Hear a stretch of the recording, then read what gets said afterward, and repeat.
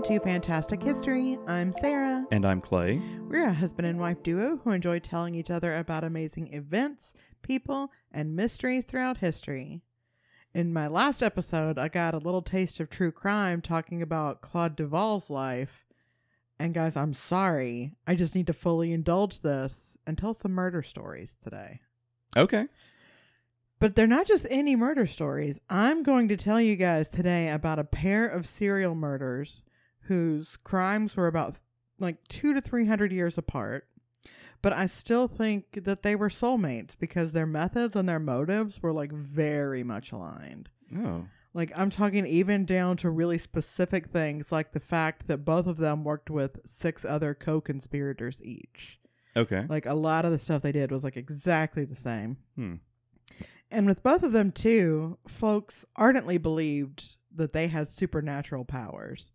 More specifically, that they were witches. Oh. You know them. You love them. This week, I'm talking about feminist icons Giulia Tofana and Baba Anujka. Hey, I don't know them.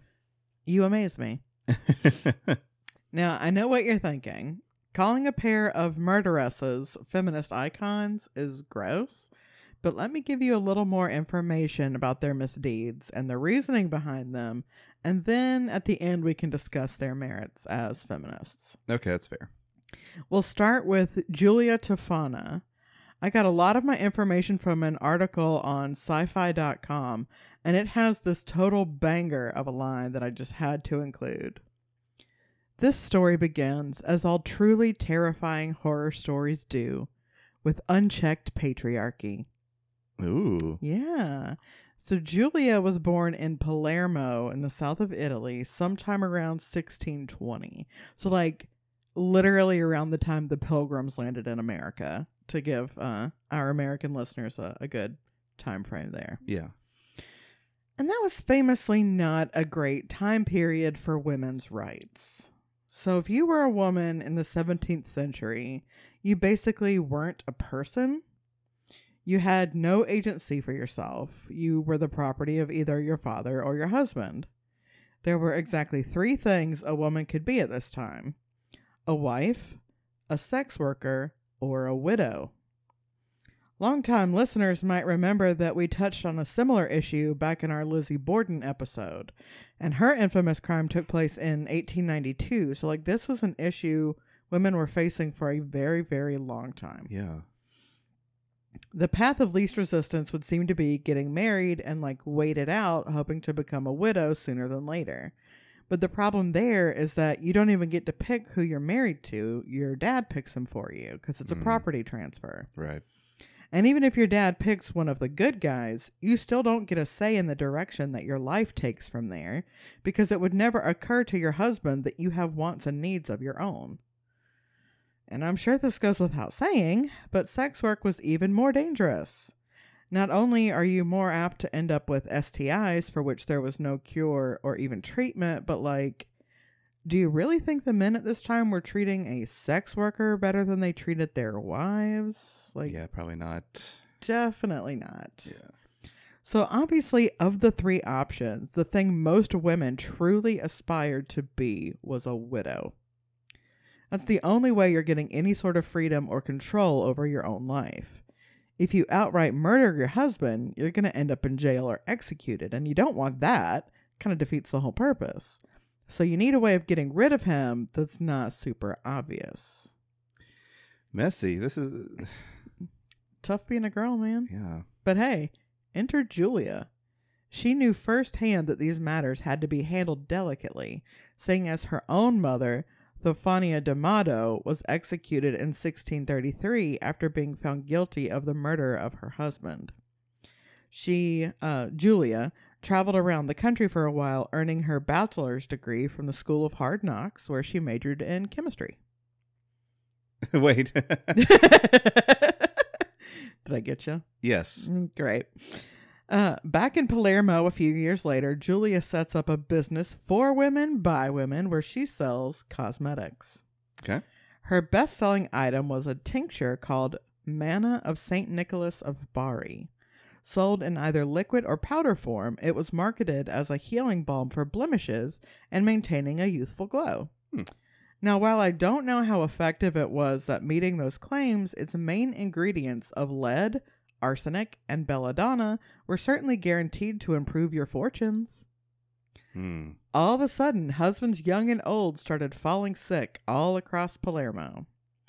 Yep, unhappy wives tired of being treated like chattel were killing their husbands with a cosmetic that became known as aqua tofana. Oh. The best part about it was that it was basically iocane powder from the Princess Bride. It had no smell and no taste. You could mix it into anything that was going to be ingested. They'd never know what hit them. Wow. According to the Chamber's Journal, administered in wine or tea or some other liquid by the flattering traderess, it produced but a scarcely noticeable effect. The husband became a little out of sorts, felt weak and languid, so little indisposed that he would scarcely call in a medical man. After the second dose of poison, this weakness and languor became more pronounced. The beautiful woman who expressed so much anxiety for her husband's indisposition would scarcely be an object of suspicion, and perhaps would prepare her husband some food as prescribed by the doctor with her own fair hands. In this way, the third drop would be administered and would prostrate. Nope, it would not. It would prostrate. Even it's going to get him in the prostate, but it would prostrate even the most vigorous man.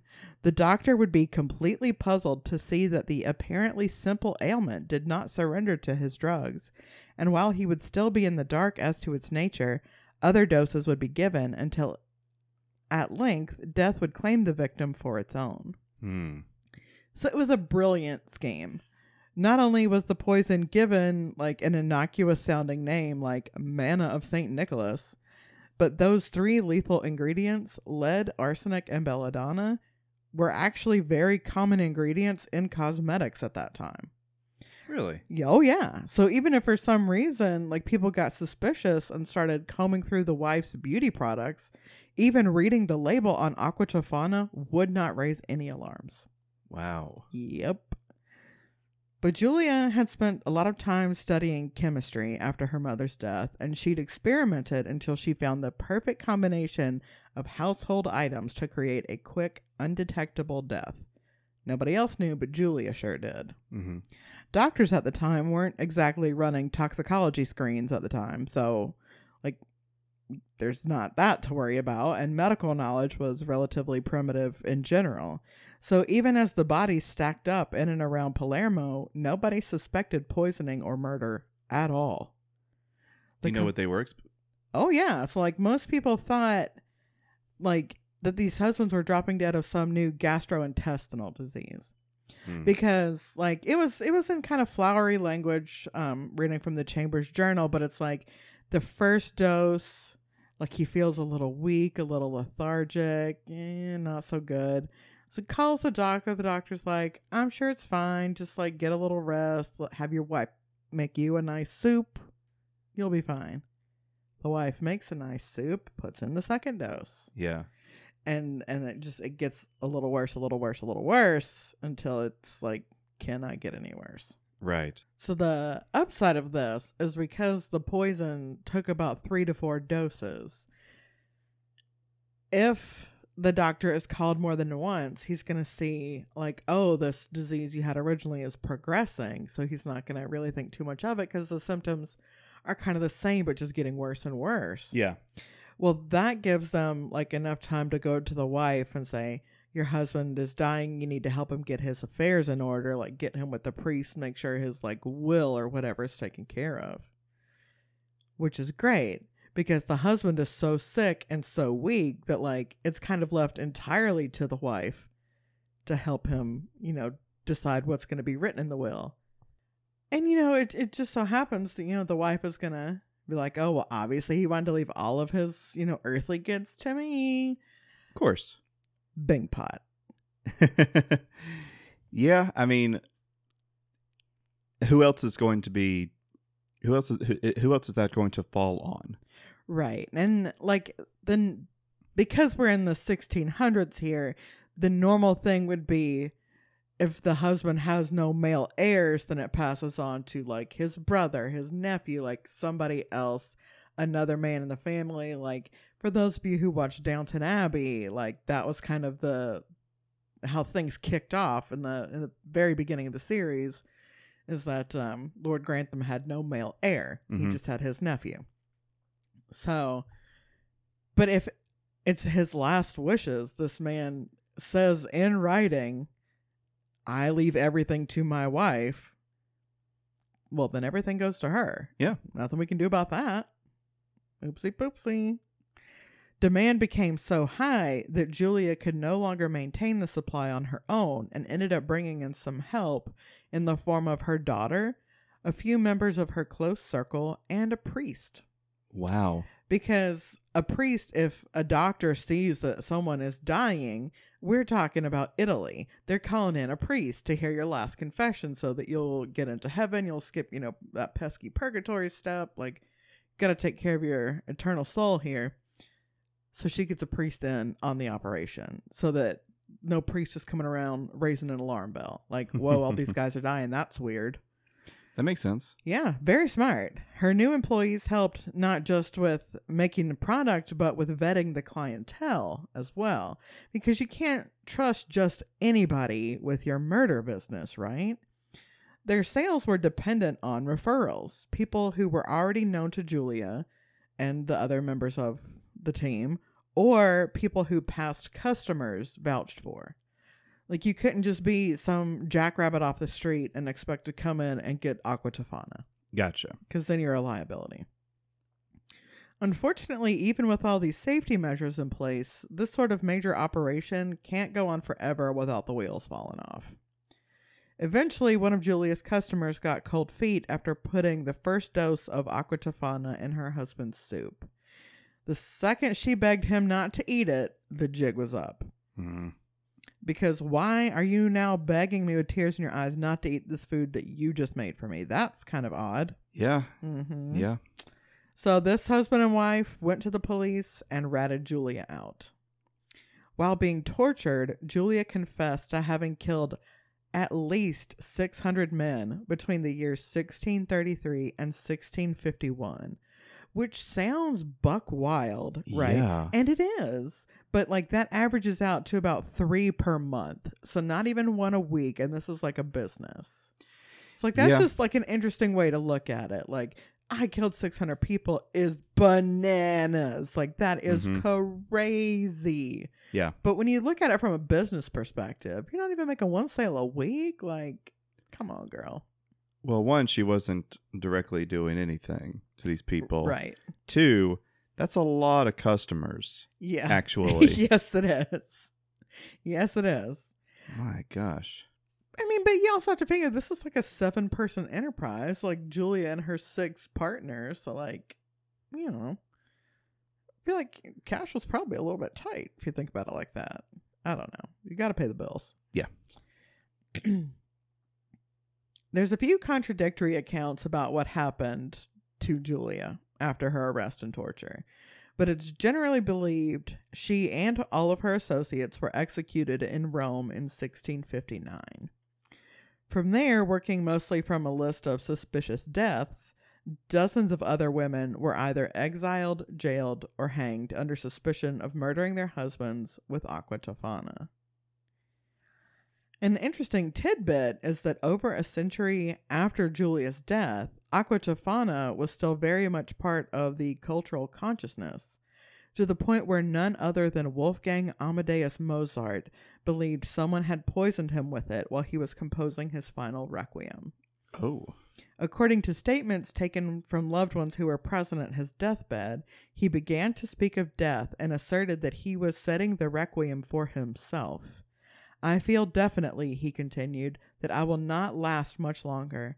I am sure I have been poisoned. I cannot rid myself of this idea.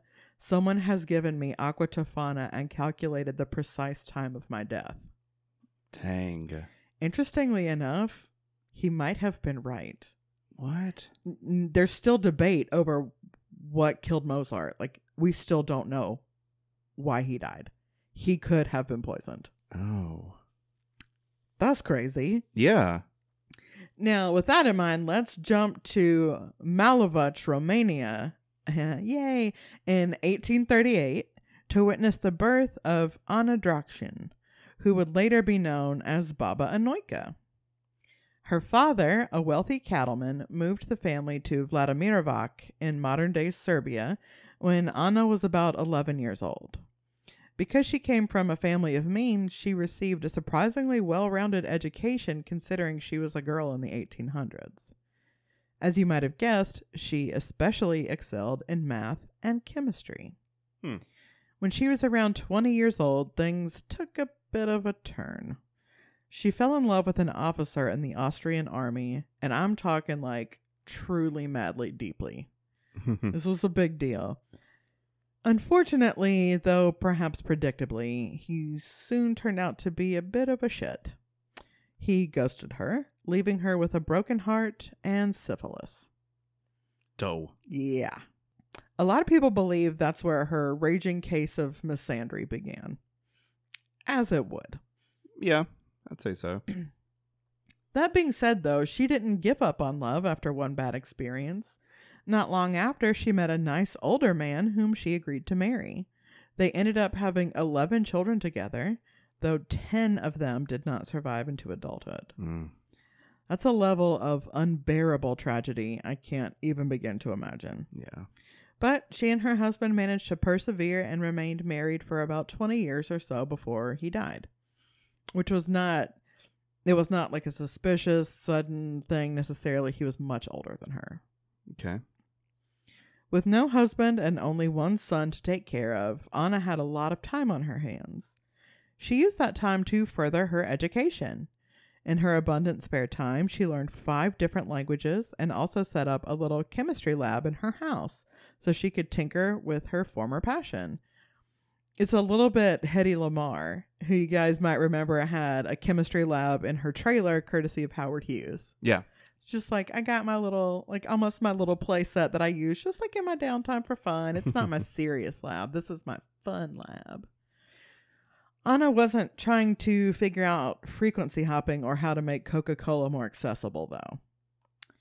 She started out as a healer. She was a genius when it came to chemistry, natural aptitude off the charts.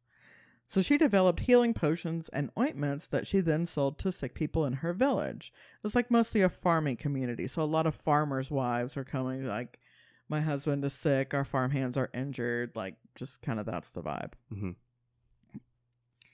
She ended up like even hiring a maid whose job was just to go around and do marketing. Like as she got older, she's not getting out as much or she's very busy in the lab. So she has somebody who would go out into the village and like basically eavesdrop on every conversation. As soon as somebody complained of any kind of sickness or injury, the maid would pop up like, oh, yes, hello. I know just the woman you need to see about this. Oh, my God. All right. Great. Yeah. The trouble started with men trying to avoid being conscripted into military service. As we learned way, way back in episode 4 with Attila Ambrose, joining the army for a couple of years was compulsory in Eastern Europe. The only exception was young men who were deemed not fit for service. People figured, well, if Anna knows how to make us better, maybe she also knows how to make us just sick enough to dodge the draft. I see. And they were right. She knew how to bring somebody right to death's door without them actually crossing the threshold. She never killed someone by accident, ever. Yeah. Her other bestseller was what she referred to as Love Potion. Ah, yes. It contained mercury, arsenic, hemlock, and belladonna. Oh, wait. Uh-huh. What's interesting about her as compared to Giulia Tofana is that she knew so much about chemistry that she literally had poisoning down to a science. When approached by a woman whose husband was an abusive piece of human refuse, Anna would famously ask, "How heavy is the sacrifice?" Oh my goodness. Which I fucking love that line. Oh my God. I want that on a shirt. Like it's so good with like her face on it. Oh geez. She would then use the intended victim's weight to determine exactly how much of which ingredients to use to cause them to drop dead in exactly 8 days. The dose only had to be administered once, and he will die 8 days from that day. Wowie. Yeah. Naturally, it's around this time that people start to refer to her as the Witch of Vladimirovac, or, when you knew better than to talk shit to this woman's face, Baba Anujka, which roughly translates to Grandmother Annie. Okay. I'll show you a picture of her when we're done. And guys, of course, I'll post this on our Instagram, but she was the cutest little grandmother. Now, what you get is almost an exact copy of what happened with Giulia in Palermo about 200 years before. Because believe it or not, there were a lot of women in Baba Anujka's village who weren't being treated well by their husbands. Sure. There was one woman in particular in Vladimirovac named Stana Momorov, who was actually a repeat customer and ended up inadvertently bringing the whole enterprise to the ground. Oh, man. Yeah. Stana purchased a love potion when her first husband turned out to be a garbage monster, and she was so satisfied with the results that a few years later, she came back 2 more times for love potion to get rid of her new father-in-law, and then not long after that, to get rid of her father-in-law's brother. Wow. The fact that these 3 men died in exactly the same way after being around this one particular woman was, pretty suspicious. I'd say so. Yeah. Stana was arrested under suspicion of murder and ended up singing like a canary. What you probably don't realize is that when this all went down, it was 1929 and Baba Anujka was 90 years old. Oh, wow. Uh-huh. And still at it. Still at it. And she, again, this picture, you guys, oh my God. She is like the cutest, sweetest little grandma you've ever seen in your whole life. She's got her little headscarf on. She's got these big, guileless eyes like a basset hound. Just sweet looking old lady. Murderer. It wasn't enough to convince a jury, though. And for her crimes, the poisoning of upwards of 150 men, she was sentenced to life in prison. Now, with her being 90, that's actually a pretty light sentence if you think about it. But what's wild is she didn't even serve life in prison. Yeah, they locked her up for about 8 years before she got paroled due to being like the oldest person. And she spent the last 2 years of her life as a completely free woman. Like, not even under house arrest. We're not doing probation. Like, she's just out because they're like, but she's so cute. So that was the trick. Mm-hmm. If you're going to get caught for a crime, do it at the very end of your life. Oh, yeah, for sure. I think that's great advice. Like, if you must, wait it out. Sure. So now, with all that information out there, I want to revisit the idea I mentioned at the top of the episode, that Giulia Tofana and Baba Anujka are feminist icons. Right. These were 2 brilliant women living in a time of extreme social injustice, where women were not considered people. They both found a way to freedom for themselves and then reached back and held their hand out to dozens and dozens of other women who would have spent the entirety of their lives being treated as objects, being beaten and raped, and never getting to make a single decision for themselves in their entire lives. There was only one way to escape that situation. That you had no other choice. And Giulia and Anna freed those women. They weren't serial killers out for blood who got off on death and suffering like Bundy or Dahmer. They were righting society's wrongs the only way that was within their power to do. I say we start building statues of Giulia and Anna, and if you don't agree with me, I have some love potion for you to try out. Thanks for listening and giving us a little bit of your time today. It's a good ending. Yeah, thank you so much. Hopefully you enjoyed that story. And if you did, please take a second to rate, review, and subscribe on whatever podcast platform you're listening to see that adorable pic of Baba Anujka. Head on over to Fantastic H Pod on Instagram. Give us a follow over there. Give us some likes. Or you can drop us a line at fantastichistorypod@gmail.com. Until next time. Bye.